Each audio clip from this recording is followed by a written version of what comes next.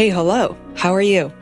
This is a show for everyone else. Instead of going after top 1% of the world, we dedicate this podcast to celebrate the lives of the unsung heroes and self-made artists.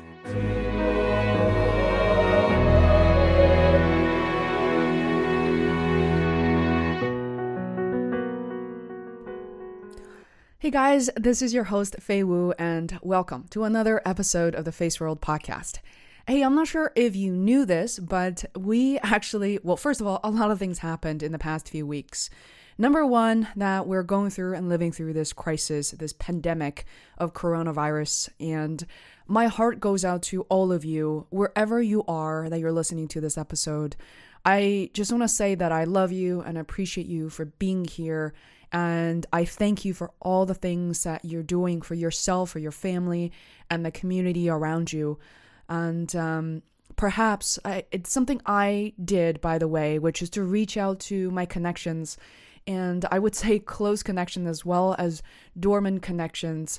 And just asking if everyone is okay, if there's anything I can do for them. And guess what? For particularly close connections, I'm offering my colleagues, my friends, my family to say that, hey, my line is open. If you need to chat with someone, let's do it. I even put it together some groups, personal family groups, where people can see the chat and just hop right on.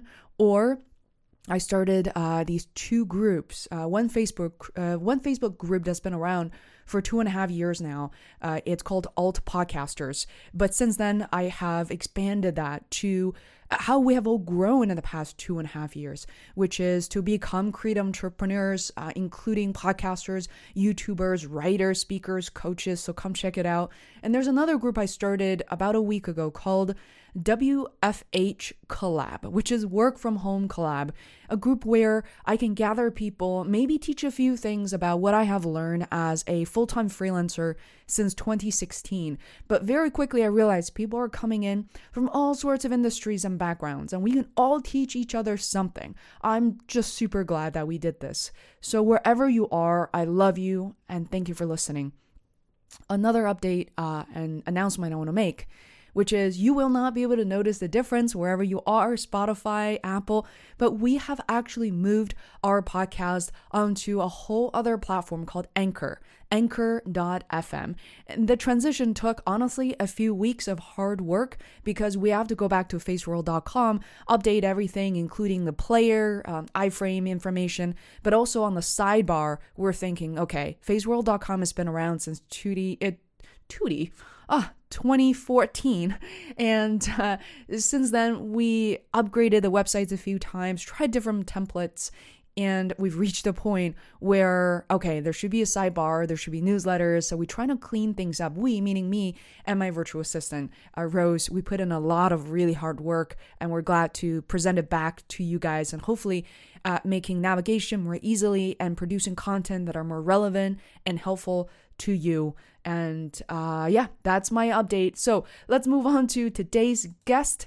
And I am really thrilled to have met Lawrence Chow as part of BAAFF, which is the Boston Asian American Film Festival last October in 2019. Now, I wasn't part of the panel, but I was among maybe 100 audience members of listening to Lawrence Chow, among other social influencers, filmmakers, actors, producers, writers. It's a panelist, and to listen to what they have to say about the current and future state of Asian American films, of the lives of Asian American actors. It was just fascinating. Lawrence is an award-winning TV host with credits spanning Hong Kong, Singapore, Canada, US, and America. And he is most known as the host of paranormal series Ghostly Encounters. And in this episode, by the way, it's in audio as well as video. If you're a video type of person, you can go to my YouTube channel, which is called Face World Media, all one word. You can also search for the channel simply by searching for Face World, FEISWORLD, and you'll be able to watch this video, which I recorded with Lawrence on Zoom as you know, the most popular way for human interactions these days. Anyway, in this episode, you will learn Lawrence's origin stories and his upbringing and early days as a journalist before working as an actor and producer. And Lawrence's latest work, Justice for Vincent, and he worked for the film as a writer and producer, and why it isn't only about social justice for Asian Americans, it's about social justice, period. How Lawrence has been able to promote his film, Justice for Vincent, the success and challenges that come with marketing an independent film, as well as the making of Justice for Vincent in just 2 days. I was completely blown away because I was thinking about Face World documentary taking 2.5 weeks, well, plus 1 more week in Seattle. So like 3.5 weeks or so on the road filming away, and then months and months to produce it. And to imagine a film at that caliber could be produced in 2 days, just mind-blowing. Of course, Lawrence talks about what's next for Asian American films, if you're in the industry, if you're just curious, and what it's like to work as an Asian American actor, producer, host. It's not easy, but the path does exist. So if you happen to be or know someone who is an Asian American actor, I think this will be an invaluable episode and lesson and just conversation to have. So last but not least, we chatted about the 2020 Oscar-winning Asian film Parasite. So without further ado, please welcome Lawrence Chow to the Face World podcast. And thank you so much for being part of Face World. Whether you're new, many of you guys are new. I just want to throw some kisses and hugs. It means so much for an independent creator like myself. Thank you for being here, and I'll see you at the end of the show.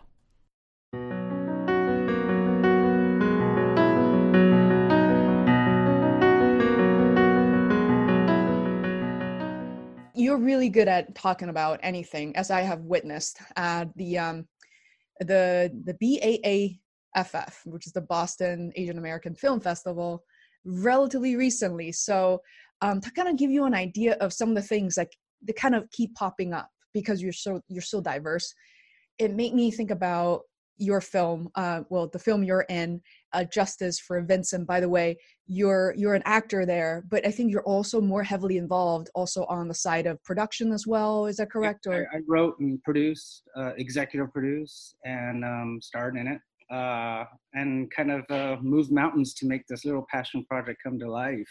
Because we shot it, surprisingly, in 2 intense long days. What? It's like a really high quality short film, and we were supposed to shoot for 3 days. We lost a day of production, and things always happen when you do independent film, and we managed to knock it out in 2 long days, which is a bit of a stunner. It stunned me because I don't want to say the lowest budget film, but it took us, when I talk about my documentary film, people are like, really 3 weeks on the road. And then we got like an hour of these guests' time to be like, it's such a joke. Yeah. Documentaries are a totally different beast. But when you're doing a dramatic film, we knew we were under the gun. So we had a lot of scenes to shoot, and we just had to be really tight with our organization. And thanks to the crew and the director, we managed to pull it off. And it's a lot.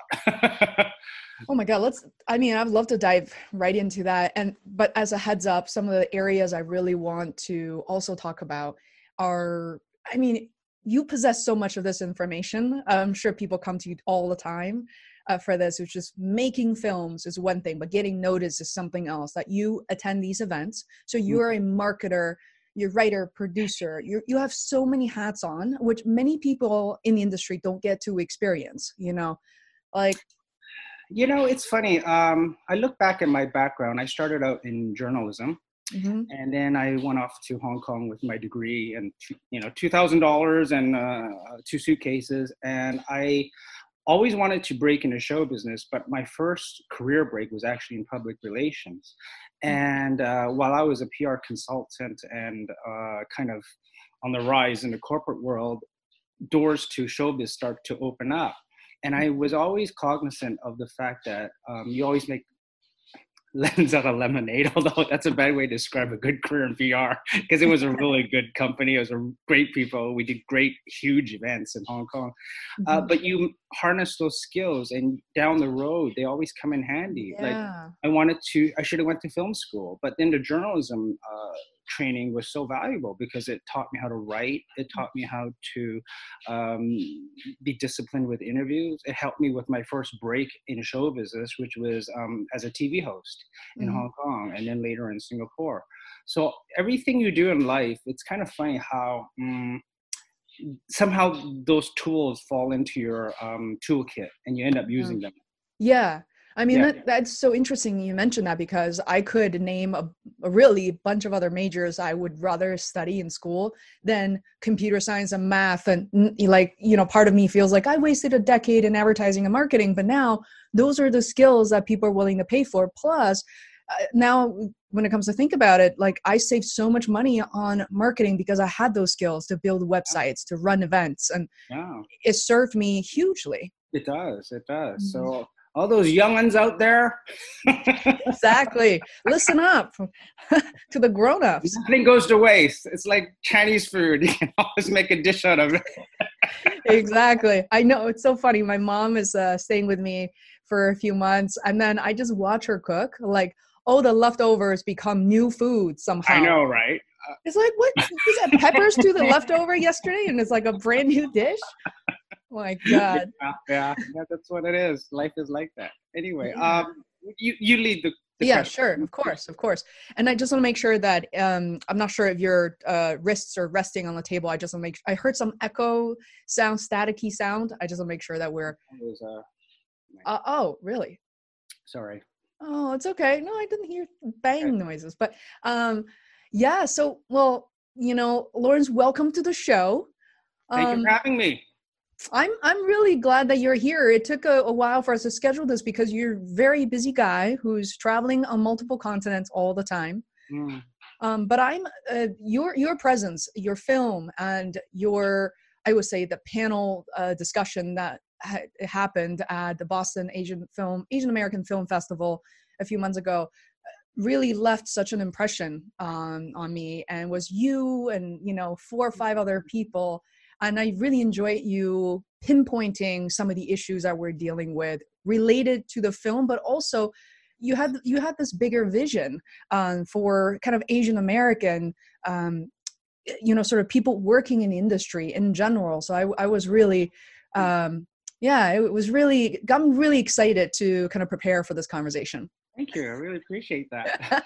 I have a tendency to talk a lot because I used to be a talk show host. I so can't wait for you, because some people are like, please stop talking. No, I really, there are people who talk. I've interviewed people in certain industries, let's just say, that they're used to having a monologue or kind of stand on the podium and give a speech. But I found what you presented to be very interactive, that whatever you said was aiming at the audience. And I love the fact that you're so transparent and honest. Like, oh, thanks. Such a thing about whether it's journalism, which is my original background, TV hosting, and now acting and filmmaking. You have to connect with your audience. And people ask me, well, you wear so many hats, like, what are you? I go, I'm just a storyteller. I love that title. Yeah, it's probably the easiest way to sum me up. Just a storyteller, whether I'm writing it, producing it, hosting, acting, something, I'm just telling a compelling story that hopefully resonates with audiences and people. And honesty is the best policy. And you have a lot of experience in everything you just described, acting, producing, writing, executive producing, which I know is a very different role, with money, finance, marketing, a lot more hats involved for that particular role. And could you actually maybe take us back to when you worked as a journalist? Like, you mentioned that was a degree you didn't quite expect. But I remember in high school, I had the secret desire, like a lot of people, to go break into show business. But those kind of dreams, you never really dared to utter in a very conservative Chinese working class upbringing. And I always was good at the arts, writing, English, history. And I joined the student council in high school, and I was their PR guy. And I thought, I'm really good at this. I should consider going into public relations. And the way to get into PR or communications was journalism school. So I graduated one of the foremost journalism schools in Toronto, Canada, and thought, well, I knew early on that I didn't want to be a hard news journalist. I was like tormented, like, oh no, what have I done? What have I done? And my parents are already upset that I didn't go to medical school. And so I graduated, and I won a scholarship, and I was like, it should have, and I won Story of the Year. Everyone thought I was going to be this hard news journalist, whether for a newspaper or on television. And it was one of my instructors, when he saw me very kind of conflicted, and he says, Lawrence, there's no shame in pursuing entertainment journalism, because that was my other wish list. And I kind of took that really to heart, and I went off into the working world with a degree in journalism, and thought, well, I don't want to be a hard news journalist, and I want to break into entertainment journalism. As a kid, I loved like, Entertainment Tonight. I would sit there with my VCR people. That's how far we're going back. And I thought, well, my life is going to be like a checklist of dreams. And I said, checklist A would be PR. So I went off to Hong Kong, and I broke into public relations with a wonderful company there that specialized in large-scale sporting and entertainment events. And I kind of helped flourish the entertainment division of the PR agency. I was meeting a lot of entertainment people, and that was really exciting me. And then as I became more and more well-known, emceeing press conferences, and I did a lot of things. I was writing for freelance journalism, entertainment articles on the side. I was asked to perform in plays. I started to write songs for some of the Cantopop singers, English lyrics. Wow. And everything kind of just started to snowball in Hong Kong. And as my PR career elevated, the doors to show business started to open up too. And somehow, here I was in Hong Kong, this, Zhuxing Zai, this foreign CBC kid, Canadian born Chinese, hanging around with like, running into Sandy Lab and Andy Lau and Jackie Chan and all these crazy people, and behind the scenes at the Hong Kong Coliseum, and sometimes interviewing them. Sometimes our events would hire them to perform. And then eventually, TVB, the main station there, offered me a job as a part-time TV host. So here I was leading a dual career as a PR consultant and then part-time TV host, and still juggling all those entertainment things on the side. And then the what really opened up was when Singapore found out about me, because I could have stayed in Hong Kong to actually become an actor. Even people approached me if I could be a singer, but I couldn't read Chinese, and my Chinese has the accent of North American accent. So I decided to jump ship to go to Singapore, and pretty fast became kind of like an overnight TV sensation. I became the host of their Showbuzz, their #1 entertainment news show. I became their anchor in a month, and then a month after that, I became their senior producer. And what year was this, by the way? This is like... We're going way back to the late 90s into the 2000s. So it was a good 10 years in Asia. So yeah, it was a wonderful, wonderful time. And then I got to host some of the biggest TV specials in Singapore, like Miss Singapore Universe, their Silver Screen Awards, their first National Day event. I was guest starring on shows like Who Wants to Be a Millionaire Singapore. I acted in rom-coms, dramas. My final gig was hosting Hollywood Square Singapore. And then I went back to Canada, and I said, well, I have all this experience. What can I do in North America as this Canadian Asian guy who's a TV host / actor? It was like 10 years have gone by and the doors are still as hard to pry open as they were when it was really hard still. But, wow. Yeah, that's an interesting transition, because I was going to say that, somebody else, oh my God, I can't believe this name has just disappeared on me. But Donnie Yen, who was born and raised in Boston. I don't know him personally, but I know his sister, who's been interviewed on the show. Same, kind of a similar experience where he left when he was 18, 19 years old to go to Hong Kong and pretty much stayed ever since. But yeah. do you think that's a usual path? Is it like, do you think it's a path maybe some of the Asian American actors are kind of forced into because the opportunities are more in Asia? Yeah. I do. I think it was back 90s, 2000s, there was a huge wave of Western Asians going to Asia to break into show business, whether it was Hong Kong, Singapore, China, Taiwan, wherever. All the more power if you were multilingual, if you could read and speak Chinese, all the better. But yeah, it was because of the lack of opportunities in North America. I felt that. And if you managed to break it, and then the dream was always to see if you could come back to home, North America, and see if you could get a career here, because this is home. Right there, you're always regarded as a foreigner, even you could be a household name. So, and then I lucked out. I landed a gig called Ghostly Encounters, which is a paranormal program that I was the series host of, and it was kind of groundbreaking because I was one of the few Asian male hosts of an entertainment type program in North America. And that show has it's like the theme from Titanic. It just keeps going on. Please just keep buying it. And I've been picked up in America, Canada, England, Asia, and then when I moved to LA, I had that under my belt, and it was really hard trying to start from scratch in Los Angeles again, which led me to my short film that you saw in Boston, Justice for Vincent. And I decided to kind of seize the reins and say, well, if I'm getting lost in the shuffle here, and it's hard to cut a break, because what happens in the industry is that if you have a lot of credits here, those roles always go to the people with the most credits because they're most recognized and blah, blah. And if you're a newcomer coming in, it's still very, very hard. Unless you have the cachet of someone like Donnie Yen or Jackie Chan or Michelle Yeoh, breaking into Hollywood is extremely, extremely hard. And relegated to a lot of peripheral roles, which was the norm for people of color for a while.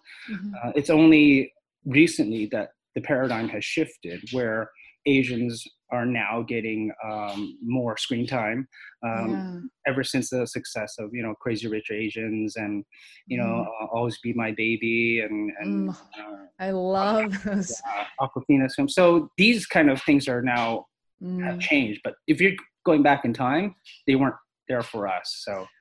And also, even now, I think this is one of the areas that you really started to surface and talk about in a very transparent way. There is an issue, but I think I'm kind of curious, naturally thinking about like, what are some of the solutions possible, or we as Asian Americans, what can we do to help each other out, or other people who are not necessarily Asian Americans who are interested in the cause or are trying to kind of shift the paradigm, or what are some of the things that you think we could do or even start to think about differently, like from a mindset shift perspective? I think it's your story. It's always the story, your script. I think it's important to have stories that have sort of like an homage to your cultural heritage or your cultural dichotomy, which North American Asians do have. We're a bit of everything. But at the same time, I think the stories have to resonate to other cultures. It has to be a story that appeals, that crosses all cultures. And I think that's one of the tricks that'll do it.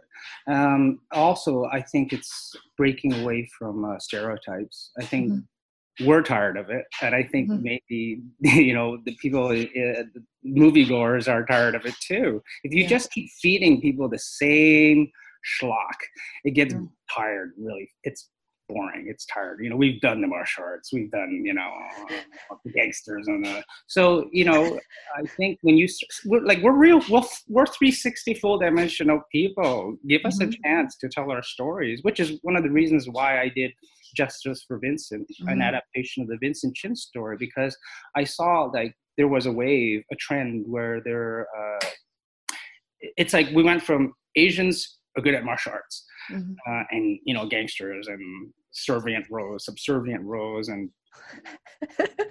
doctors, and then we went into comedy. Comedy broke the next wave with Crazy Rich Asians, and I thought that I still think drama is going to be the next door to kick down. And I said, well, I wanted to do a social justice drama from an Asian American perspective, but at the same time stay true to what I just said earlier. How do we make this story appeal to people of all color?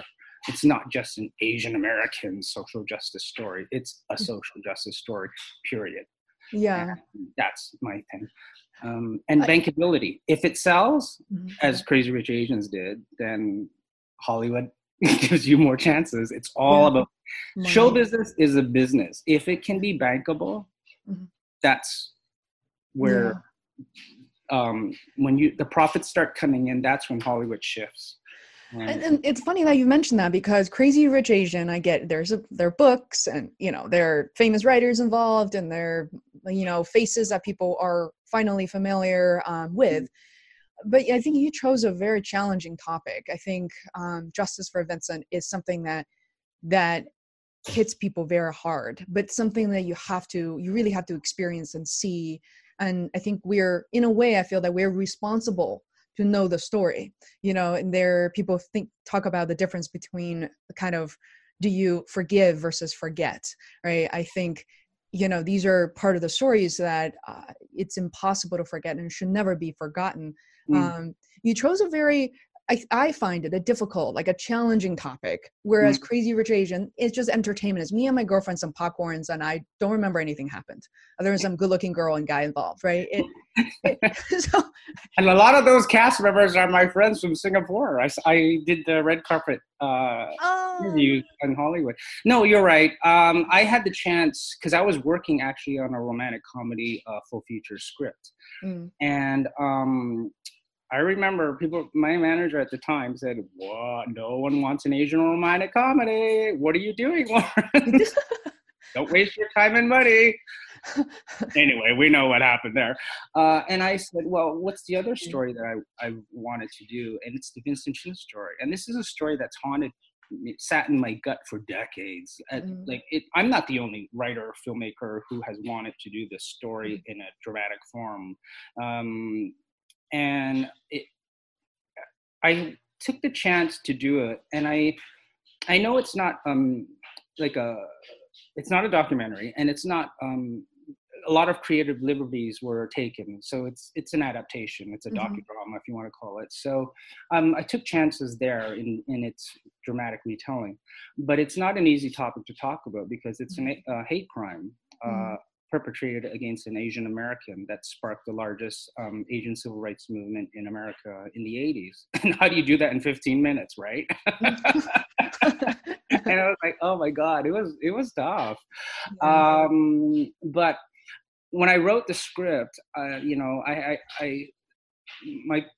thing was, what was the message? What's the message? And the message was, it's universal. It's a mother's loss is a mother's loss. Hate is hate. Injustice is injustice. And it doesn't matter if you're Asian American or Jewish or African American, Middle Eastern, Hispanic. A hate crime or LGBTQ, a hate crime is a hate crime. And that commonality, the undercurrent of injustice, and it binds us, it unites us together. And I know we're living in politically charged climate right now. And I didn't want to kind of make a film that pitted, Democrats versus Republicans. That wasn't the point. I think it's regardless of your political affiliation, is that if you can see that the compassion of the loss and the injustice, and if that can bring people together, regardless of your party lines, I think that's the way to move forward as a society. I think the divisive society is very, I don't know, it's scary for me. It's just very disturbing. It's just, it just feels wrong. It just feels wrong. And so I took a chance, and so it's been I mean, I've been traveling. It's worth it. You've done a lot with the film.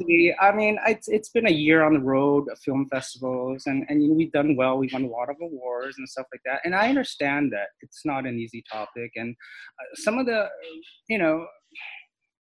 my greatest reward of doing a film is when a lot of the audiences, particularly non-Asian, they don't know about this story, and they saw it. And African Americans have come up to me, Hispanic people have come up to me, Jewish people have come up to me that we didn't know. We didn't even know that there were hate crimes. Yeah. And it really, like, I get goosebumps thinking about it. And the most compelling person who came up to me, she said, "Lawrence, I confess, I harbor a little bit of racism, but your film changed me. I totally see things from a different perspective now." And that was the greatest reward of you can debate the facts and the historical components of my film and my dramatic embellishments and, creative liberties. But the fact that it affected people and in that way, it was the greatest reward I've ever received. Like, that was shocking. Someone actually confessed that they were actually kind of racist, and this film changed their viewpoints. Interesting. I know sometimes those moments kind of, you have that brief moment to discuss with somebody. I would love, imagine if you're like, you know what, you said there was a woman, right? In this case, it would be great to grab a drink with her and sit down and it's like, okay, what were you like before? And how did you, people, there are some self-awareness courses that are taught in corporate America these days.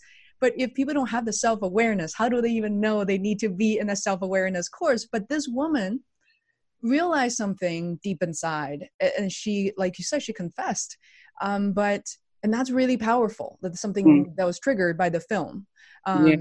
I think, racism is a strange thing because sometimes it's everything is very superficial. It's broad stroke. You hate someone because of the color of their skin. Yeah.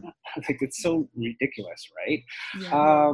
And then often racism is intertwined with economics. During economic hardships, you blame a certain demographic for your economic difficulties, which was happening in the Vincent right now, right? Yeah. It was right now. 82 was the Japanese auto invasion in Detroit, compromising the American automotive industry. And suddenly it didn't matter if you were Japanese or Chinese, you're just seen as Asian, you were seen as a threat. That broad stroking, that superficial broad brushing. And that happens now too. And so, it's one of those things that my call to arms. But it was through the power of film and storytelling that you can affect someone. And like I said, I hope it was the compassion and the understanding that altered people's perspectives.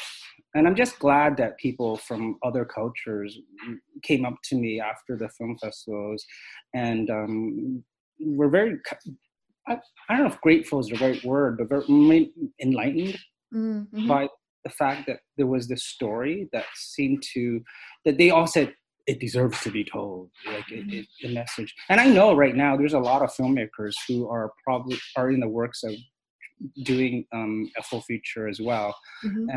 I mean, all the power to them. I'd love to do a feature film of it too, but I don't know who's going to do it. But Mm-hmm. I think whoever does it, it's just a wonderful opportunity to relay this part of American history, Asian American history. Yeah, absolutely. I felt kind of stunned because, you know, you're every day you're bombarded by these so-called news, breaking news. And when I heard the story and I read it and with a ticket in my hand, I was just thinking like, wow, I've never heard of this story before. Really? Okay. Yeah, the reason is my background is a little different because I didn't come to the US until around 2000. And so I grew up in China, in Beijing. Yeah. And, you know, and it's interesting when I shared your film with some of my close friends, and I can see that people who grew up here and lived here rang a bell, but they can't recall many details.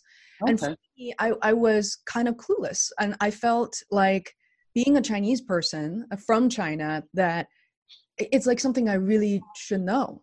And, you know, I feel like I was being taught a lesson in a way that's not just about, you know, that's not revengeful, but it's about understanding history and really deciding what we need to know to move forward. I think that's really what we ought to think about. Yeah, I think the older generation know of the story. The younger generation maybe not. I know there are some. It's taught in some Asian American schools, social studies programs and things like that. But yeah, I'm glad that there's like a whole new audience who don't know of this story. It is, you know, I always thought that it's like, oh, I want to do this Asian social justice story, and I was like, well, I was sat there. I'm like, people are gonna challenge me. Why do you want to do this? And I go, well, there are African American social justice stories, and there's a lot of Jewish social justice stories. There's the native social. Where's ours? Like, where's ours? Exactly. To tell ours too, right? So that was my 2 cents. Yeah, and I love I love the fact that you also worked as a show host and really in many spectrums and like every walks of the entertainment industry. Because when we think about people who are leading the charge as interviewers, having their own shows, you know, like there's Oprah, you know, there's Ellen DeGeneres, and there isn't an Asian person, household name you can point to say, wow, that person, you know, we should be watching this person's show. Yeah. And I really try to think it more broadly these days, as I am, you know, in my mid 30s now. I'm thinking it could be you. I know. Exactly. One of us. One of us. That's actually the kind of the theme I had. We'll get our show together. You know? No, I think, you know, despite the tense climate that we live in politically and socially, on the flip side, it's really, there is more diversity. And my hope is that the powers that be stop relegating us to peripheral roles. You know, it's like the main host, and then the secondary host is Asian, or the lead actor is white, and then the secondary actor is Asian. When it comes to a mixed cast, why can't it be the other way around? You know? Yeah.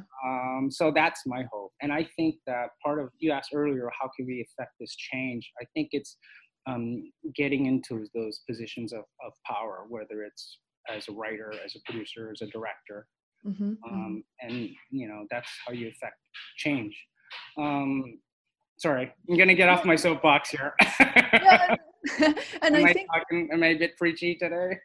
No, not at all. But I think there are more opportunities today than ever before of anybody who, you know, I'm sure you heard this millions of times. Anyone with a smartphone, with a computer, internet access, you can create anything. And you know, I have my YouTube channel. I just subscribed to yours, and people are stepping up. And it's so funny. I wanted to write it down, but I learned about this particular production group, start with W, but it's a completely Asian American production team. And I remember learning about them also through BAF, and came home. I was thinking, oh, they're too young for me.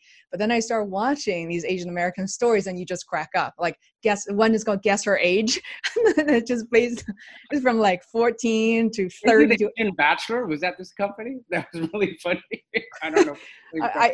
Yeah, I have to send it to you. But all of a sudden, it's like then immediately before I saw the subscribers, because I'm not like a numbers person, I thought to myself, they're very purely Asian American. They probably have like 100, 50,000 followers, and there's a cap, there's a ceiling to how relatable they are. And I was surprised to see over 3 million, which is over time.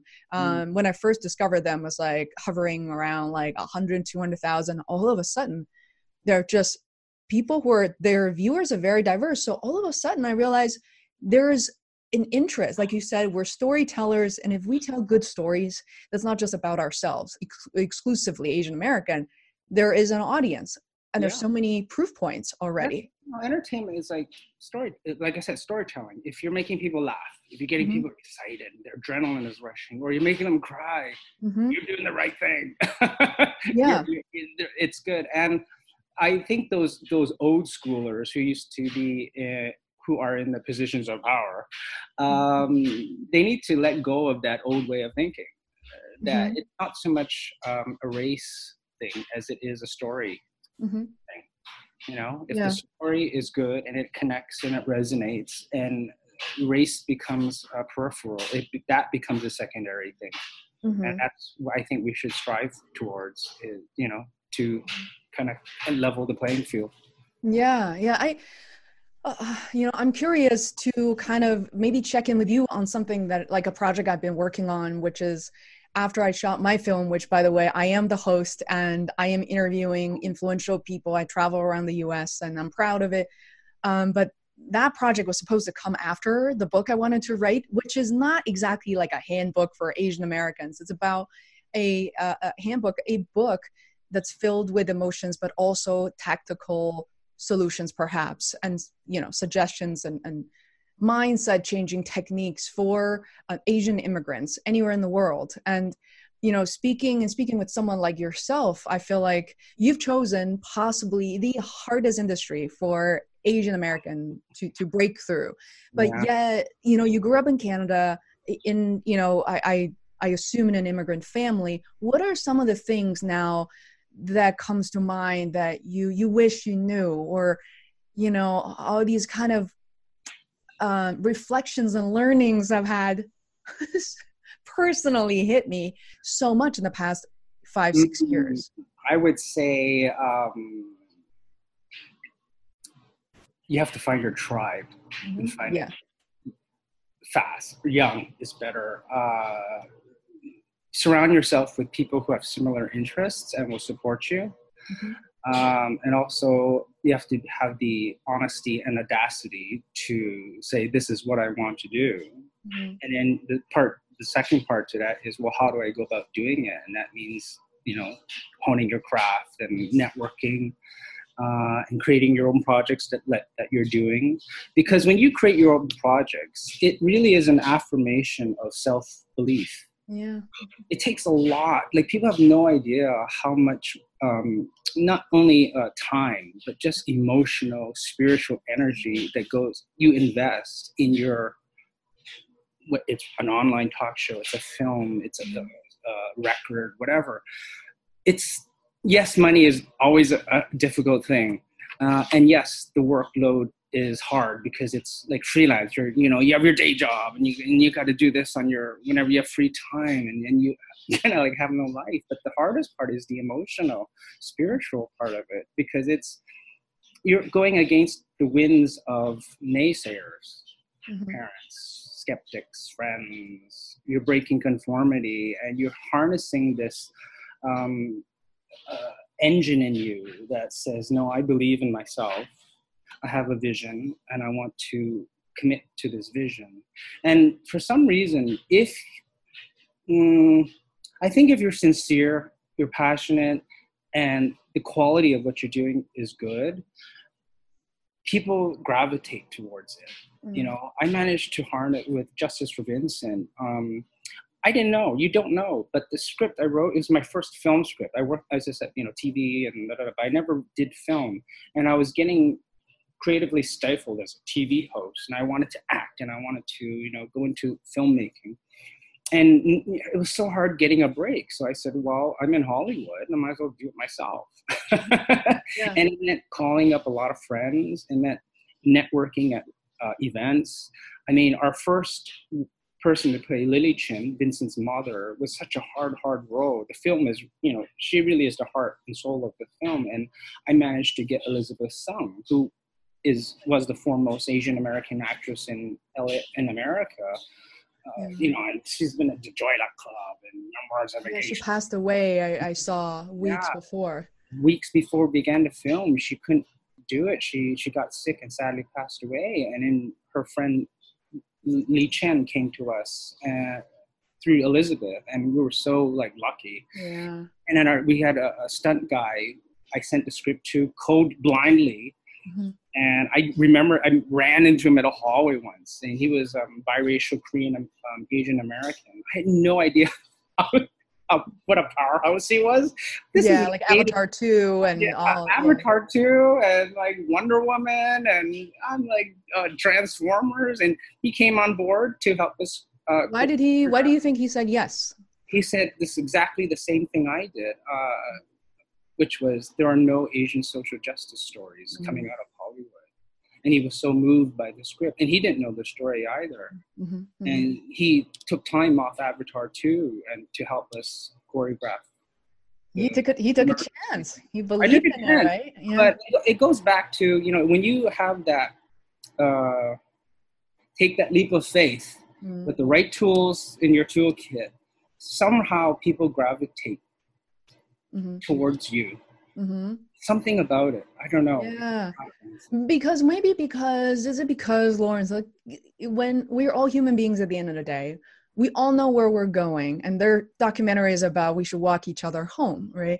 And yet we act as if we are just such individuals. We're so independent from one another. We don't need each other, but perhaps that you've taken the leap of faith to tell a story that's never been told before, or never even sought to be important enough. Well, there was documentaries on it. Okay. Not a dramatic adaptation, and I was able to meet some of the people behind those works, which was really moving, and I met a lot of the real social activists involved in the case. So, I'm sorry, I interrupted your question. Go ahead. Oh yeah, no worries. I think I really was thinking about the reason why the stunt. I believe his last name is Brown or Stephen Brown. Yeah, people think he's white, but he's actually Korean. Half Korean American. Yeah, half Korean. And because you said people gravitate toward what you're doing, perhaps in parts what I'm doing, is that I think people are curious, and people that may not have the opportunity or the time or whatever it takes, or particular skill sets or the community to thrive, and they want to witness someone else doing that. And it's almost like an actual real documentary unfolds, right? You don't know if this is going to be successful. I mean, when you're doing it, you don't think, I'm trailblazing something. You really don't think about these things. I don't think anyone really thinks about it. It's like everyone takes chances. Mm-hmm. This show business, like you said, is the hardest industry because you could take a chance and you could fall flat on your face. Flat, yeah. You could do a wonderful part and no one sees it. Yeah. And it could become a success. There's no guarantee. It's not like a traditional career where you get a degree, you apply for a job, and then you land one and you're set. Mm-hmm. It's just a constant gamble. But I don't know. I think we have to support each other. Mm-hmm. I realize that show business is really competitive. And it always baffles me when there are segments of, say, the Chinese community. Some are really supportive of you, and then others aren't supportive because they're competing with you. That always confuses me. And I realize it's because the pie is so small for us. Yeah. So I get it. But then, it's very different. I remember going to Korean friends' film screenings and then the outpouring of community and support. It's very different. Every cultural thing has their own dichotomy. But at the same time, I get that it's a competitive industry. So I don't know. I hope that, we are supporting each other. Well, let's talk about that for a second. It's really fascinating because I often hear as a woman, how come there are not more women truly supporting each other in the corporate world? And I tell them, because that slice of the pie is already so small. There are only so few female executives. That's why you see women pulling hairs and catfights everywhere. It's true. That's the reality.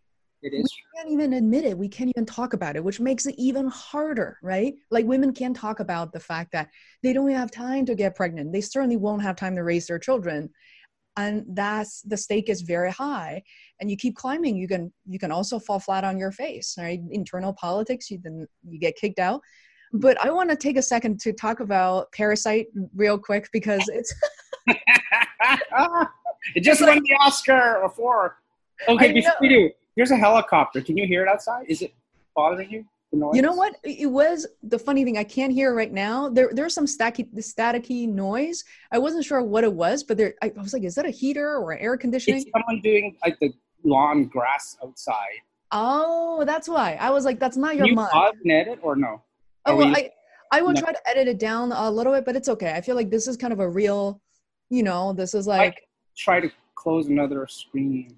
Oh, it's okay. I think I'm gonna try to pick it out. It's fairly constant, so it'll be harder to edit. But imagine like you and I could be standing in the street right now having a friendly conversation, and there's gonna be background noise. So, let it be natural. So, so this is my confession towards watching Parasite. To be honest, because everyone who recommended the film to me are American, in particular Caucasians, okay? So when they recommended the film to me, keep in mind, I grew up in China. I watched Hong Kong films like for the first, 20 years of my life. So when I watched it, I was like, my immediate reaction was like, yep, get that, check. Nothing surprised me, like I knew I almost could predict where it was gonna go until, let's just say, there's some surprises. And it's refreshing for the non-Asian audiences, right? No, I have the same conversation. Like my Caucasian friends loved it more than I loved it. I think it was a great film. I enjoyed it a lot. Yeah. But it wasn't like, oh my God. But for them, it's like, oh my God. It's like, oh my God. Did you know what? Seriously, people, I heard Americans having extended conversations about, the levels of society and like justice. And so that happened, and I was like, oh, this is cool. I had no idea it was going to win Oscars. And then to see a sea of Korean producers and writers on stage, that was stunning, because they took up it was wonderful. I felt so good about it. I love the speech they gave as like this is a movement. Things are changing. And I sat there and thinking, I watched it on YouTube, by the way, because I wasn't really watching it live. And I felt the movement. I felt like, wow, we're Asian and Asian American. This is so great. And then 5 seconds later, it's like, man, next year better be Chinese. Well, we had a Crouching Tiger moment, that we haven't had a North American Chinese moment. Yeah, I hope that happens. It's interesting. I had the same reaction with Crazy Rich Asians. I mean, I love the fact that it was so successful. And people from all walks of life, the box office was huge. They loved the film. And I'm like, but for a Chinese guy watching that story, we've seen that storyline in a ton of Chinese movies. 50,000 times. I lived in Hong Kong. It's always like, rich boy brings home the peasant girl and family objects. I go, you're like, this is my life. This is what I witnessed. 1 million times, right? I go, but I mean, for us, we micro analyze it. Yeah, exactly. The fact that it's translated into all these other cultural groups, I'm happy for it. So. I know. As part of that, it's like, it almost feels trivial, even though that's a kind of a very cruel word to describe that, but to us it's almost. And what also hit me, by the way, is when I don't remember the name of the gentleman who directed Parasite, and he's clearly famous. When he got on stage, I felt like he was very sincere, but at the same time he gave away a lot of the sort of how he got famous. He named several American directors, are all sitting in the front row, about who recommended his film over the course of God knows how long, could be 10, 20 years. And being named or being picked, the idea of, like you said, people in power, picking someone like us who's still unknown to the audience, that's kind of a way in. and you kind of keep climbing that ladder. And so it really makes me question, by the way, of seeing a film winning Oscars versus, for example, seeing a film, BAFTA. I think about like how much weight we put on whether we should even go see the film, where the impact of the film shouldn't be judged based on the awards. Like I don't think it should be based on the environment where, how many sort of stamps of approval it has received. But I think we as human beings got to be, a little bit, just be more self-aware, be more conscious of the world we live in, and then be able to choose content and who we follow more wisely. I mean, I don't mean to give you like such a profound statement, but I constantly think about these things because then we keep following we can't cut through the noise of thinking who we are. Yeah. I understand that perspective. That's the thing with Hollywood. Those cornflake seals of approval, they mean a lot because it's money. It's a revenue booster. And people are just swayed by that. I mean, that's the consumerism of show business, isn't it, right? And I don't know if there's a solution to that. It's really, you do a wonderful art piece film that's critically acclaimed, who's going to go watch it versus something that starts winning Oscars? I think most people are going to go see the Oscar film. That's just the nature of the beast. That's human nature. Is it right? No, not necessarily. I mean, but is it the right way to be a gauge, a barometer to go see a film or not? No, I don't know. It's it's really funny. You flip it on the other side, and it's like, well, the Caucasians have been making films all these years. How refreshing is it for them to see their own films, right? They're probably sitting there, I've seen all this again. So when it's true. Right, and then you see an Asian American film or African American film, or what from a different culture, Slumdog Millionaire. It's kind of like a culture. It's a shock to them. It feels so good. It's a culture. It's a refreshing shock to them, and so be it. Let them get shocked. Let them get shocked. And you're right. I didn't even realize that there are now hundreds and thousands of films on Netflix, Hulu, that if you flip through them, you realize actually, like the ones that you end up flipping through are the ones with big household names, or Adam Sandler, Brad Pitt. Like they're films that you've never seen before. Right. You realize, just like you said, and then you think, I've seen this. Oh, I haven't actually seen it. It's just so similar to like 300 other films that these people have. Yeah. So you're absolutely right that a lot of the signals or whatever is not getting picked up. It's also crazy. It's like I watch a lot of Netflix and stuff, and then it's like. To me, it's the story. If I get hooked in by the story, and then it almost like you realize it's all Caucasians, which is fine, and whatever. It's a UK show, whatever. But then you go, wait a minute. Different cultural groups could come up with a compelling story and wonderful acting and great directing too, and you kind of like, does it always have to be, one race? Can it be a multicultural cast? Like, exactly. I mean, I even see that in animation. I've interviewed people, who deliver Big Hero 6 and all. But for example, from a year ago, this animated short called Bao. Oh, yeah, Bao. It just made everybody, I mean, I was crying like a bitch. I just like, I look around, everybody was crying, people of all cultures.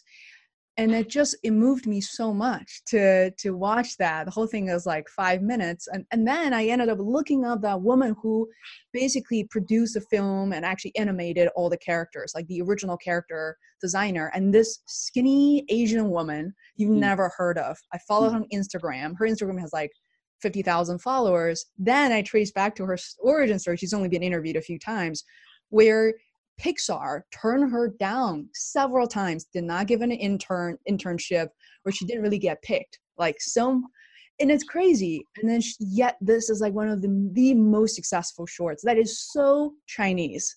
Right. Right. It's baffling, right? Yeah, it's baffling. It's like, what is happening here? Oh boy, you're hitting into some difficult. No, you're right. I think. As we make these advances into diversity and the landscape is changing, how hard is it for an Asian American or an Asian from overseas to break into the Hollywood industry, showbiz scene? It's still very hard. It's still hard. It's like you could have the most compelling resume and the greatest work. I still think you will be almost like scrutinized more or second guessed more.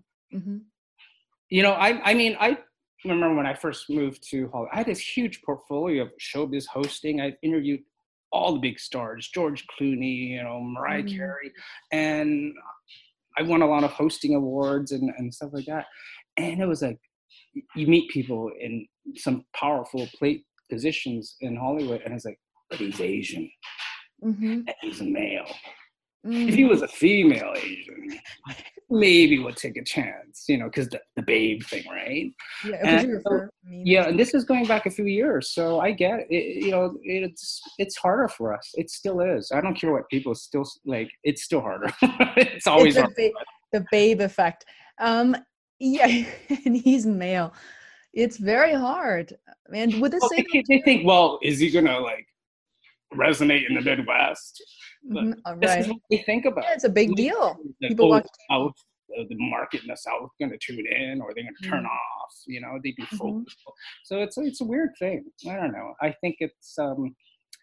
I think I'll be honest with you, since you're a host of a show, of your own show. I do think it's easier for an Asian woman to break in as a showbiz host. Oh, I think so. I know that for a fact. I think it's, you know, as a show host in entertainment business, but I've been told many times, not just to me personally, but the fact that Asian women have it, they say, much easier, even living, just everyday life living in North America. Yeah, you know? I met Connie Chung years ago, and she said, yeah, it was easier for Asian female newscasters or hosts to break in because they were considered like the babe, the China doll. And guys, it was always harder. You know, we were relegated to business news or computer technology news or whatever. You know, but it's changing. I think Crazy Rich Asians has done a great job in that they actually finally cast Asians that aren't stereotypically stereotype. You know, they actually had an Asian guy, my friend Pierre with abs from Pierre Pung from Singapore, and you know, you have Henry Golding, who was a very leading man, and you had, you know, there was a great mix. We as Asians know about it. We go to China or Hong Kong, Taiwan, we see the mix. You know, we don't just see Asians as, but a lot of the white casting people, they have a very narrow lens of what an Asian person is. In their perspective, which is like, no.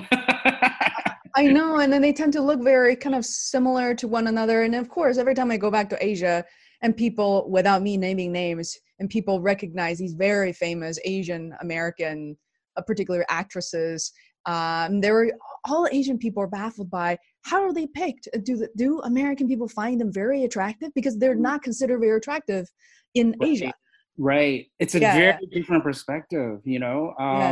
You know, in Asia, they love very like pretty boy, very cutesy girl doll. But in America, they like the more sexy model types, right? It's a very different thing.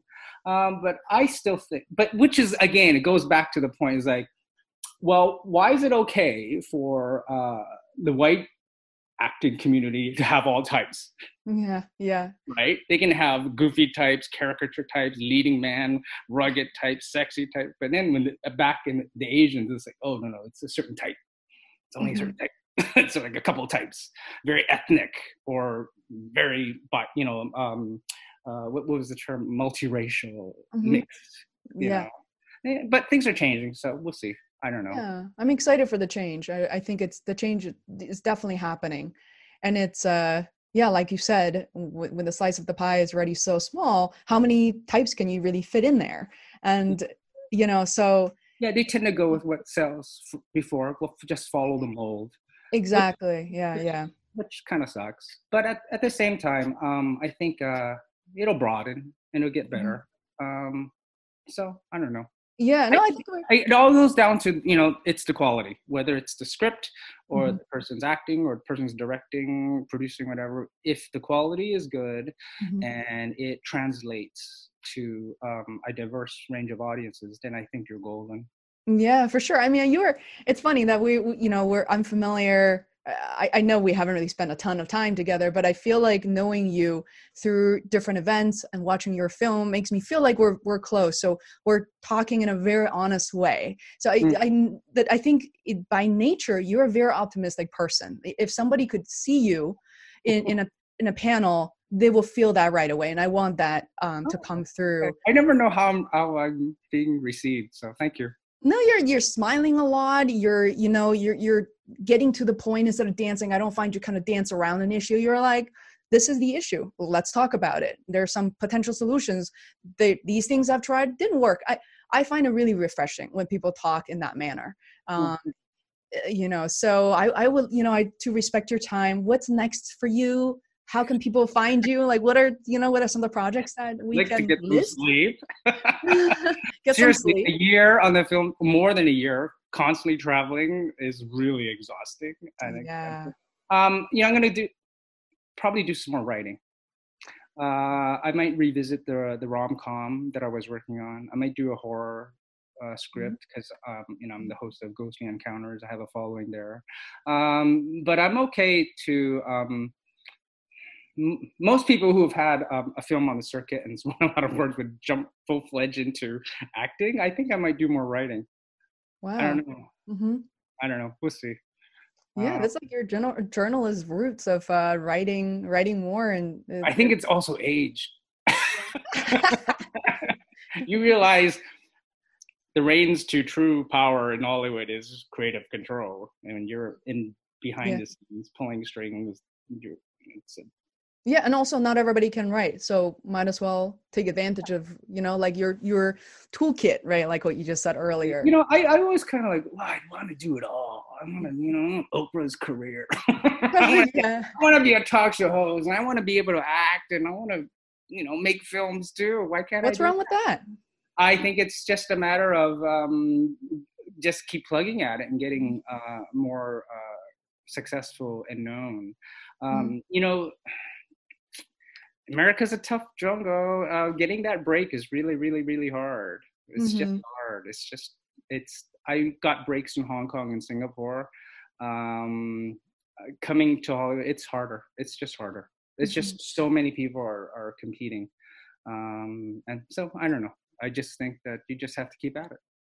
Yeah. Well, I'm excited to hear what you're going to work on next. And who knows through our common connections, LinkedIn, podcasts, and if there's anything that I personally can do to help you, and please let me know. I will be very honored, and this kind of opportunity is always exciting. Likewise. Geez, I'm so moved. Yeah. Here. Well, thank you so much. No, thank you. I appreciate it. I appreciate this. This is wonderful, and I hope you feel better, Lawrence. I think you're great. There's no, I couldn't even tell that you haven't been sleeping. Now we know who's lying. No, because you're connected.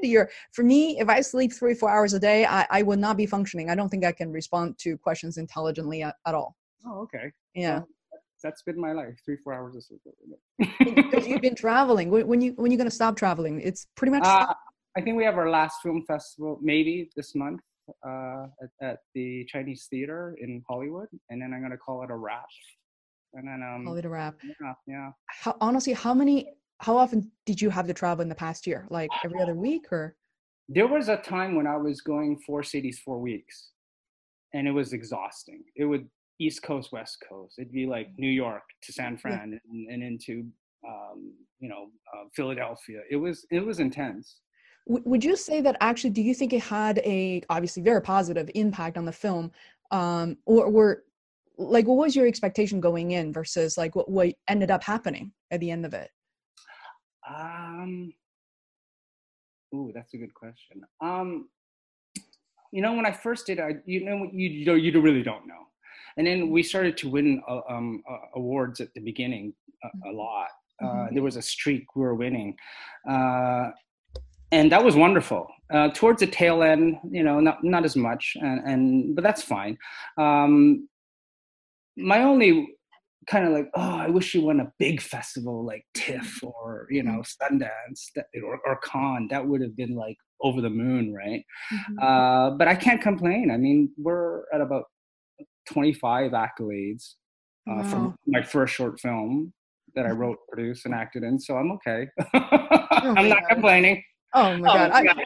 It's so funny. I keep promising I'll wrap it up, but I feel like I love some of these like rapid fire questions where like people really want to know these things. And I have some filmmakers following me because of my journey in the past couple of years. But as I learned, the marketing process is so expensive, not to mention time consuming, because you can't really do much. You can't really do these interviews like we've been trying to schedule them as easily. So like, do you have to then organize your own trips and pay for your own trip? You do.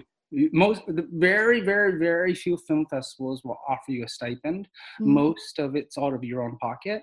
And that's a double-edged sword, is that if you create a film that is of high quality and starts winning awards, you better have a big reserve of cash to start traveling.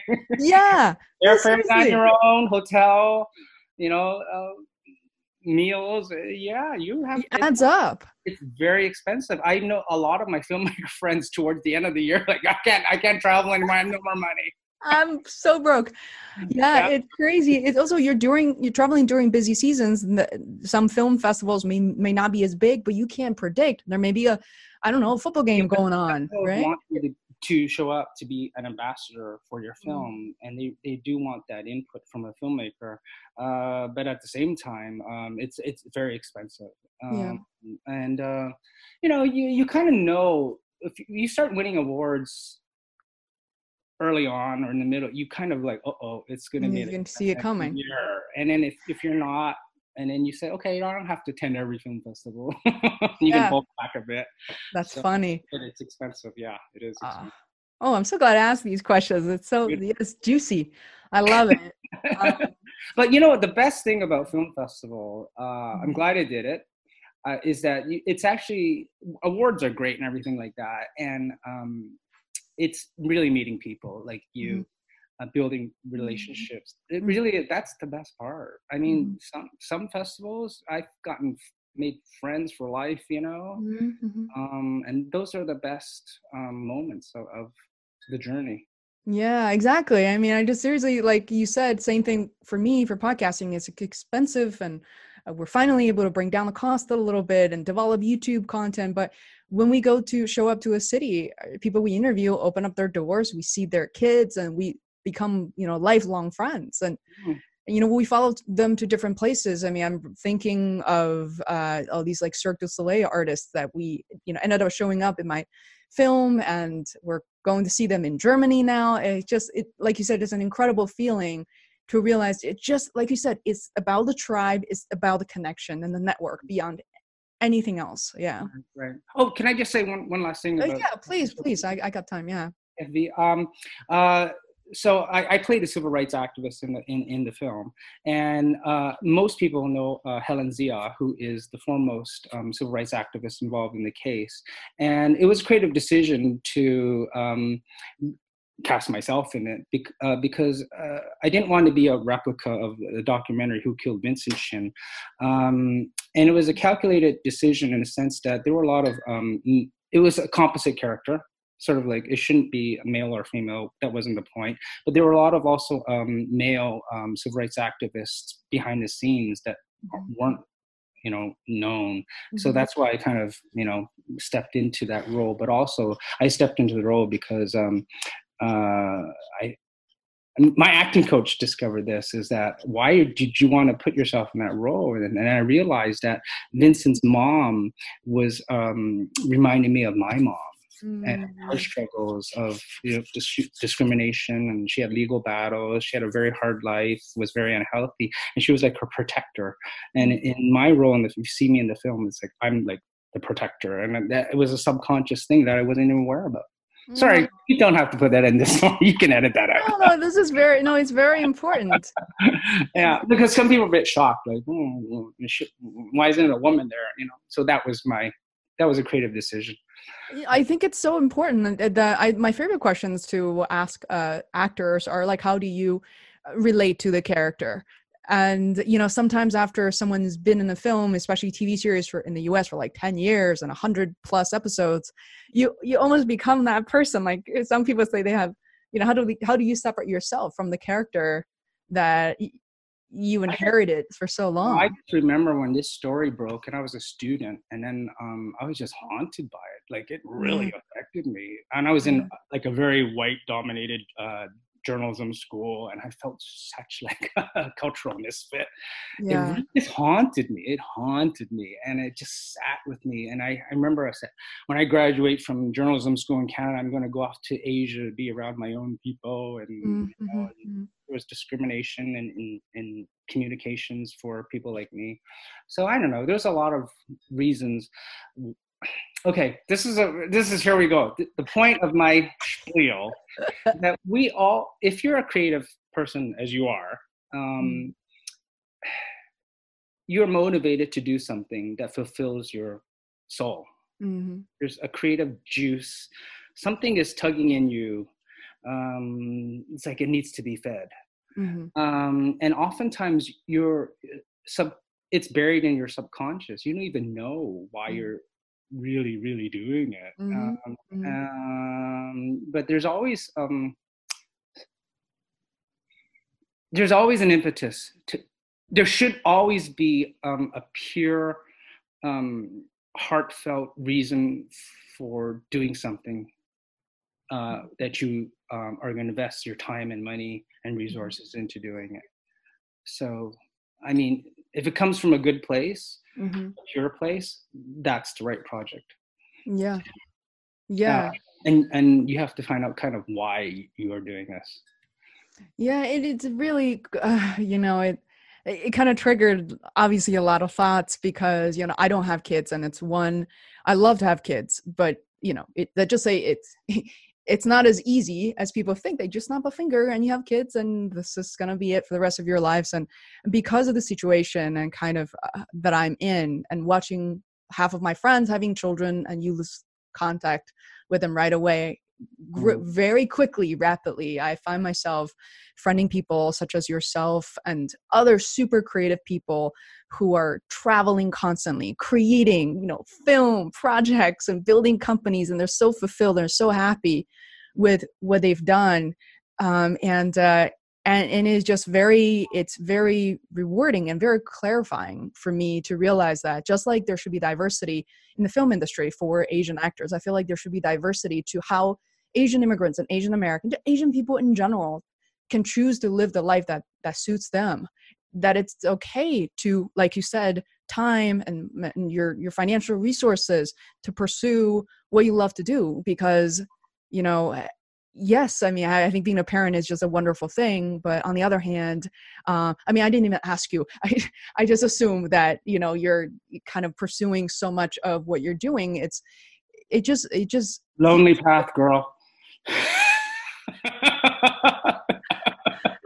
It really is.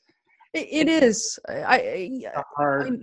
It's very hard. I worked as a consultant for years, and the travel and the stipend and all was sexy for me for 2 days, literally, and the rest of it was very lonely and very difficult.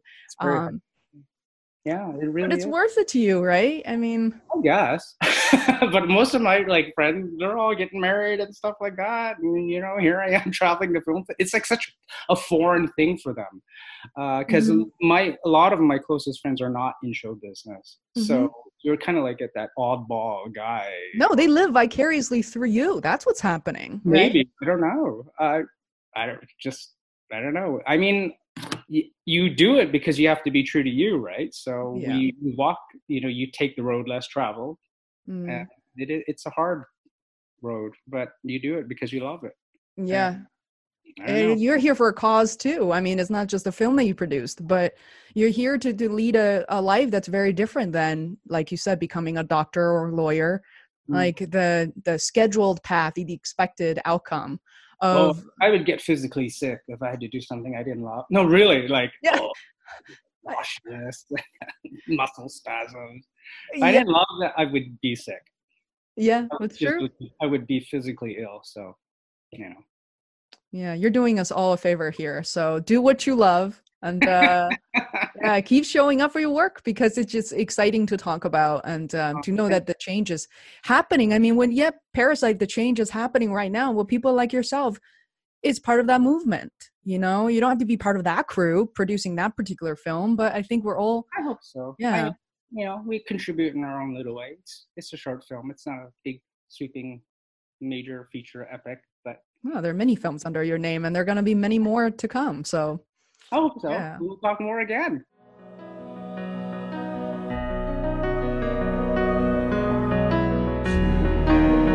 Hi there, it's me again. I want to thank you very much for listening to this episode, and I hope you were able to learn a few things. If you enjoyed what you heard, it would be hugely helpful if you could subscribe to the Face World podcast. It literally takes seconds. If you're on your mobile phone, just search for Face World Podcast in the podcast app on iPhone or an Android app such as Podcast Addict and click subscribe. All new episodes will be delivered to you automatically. Thanks so much for your support.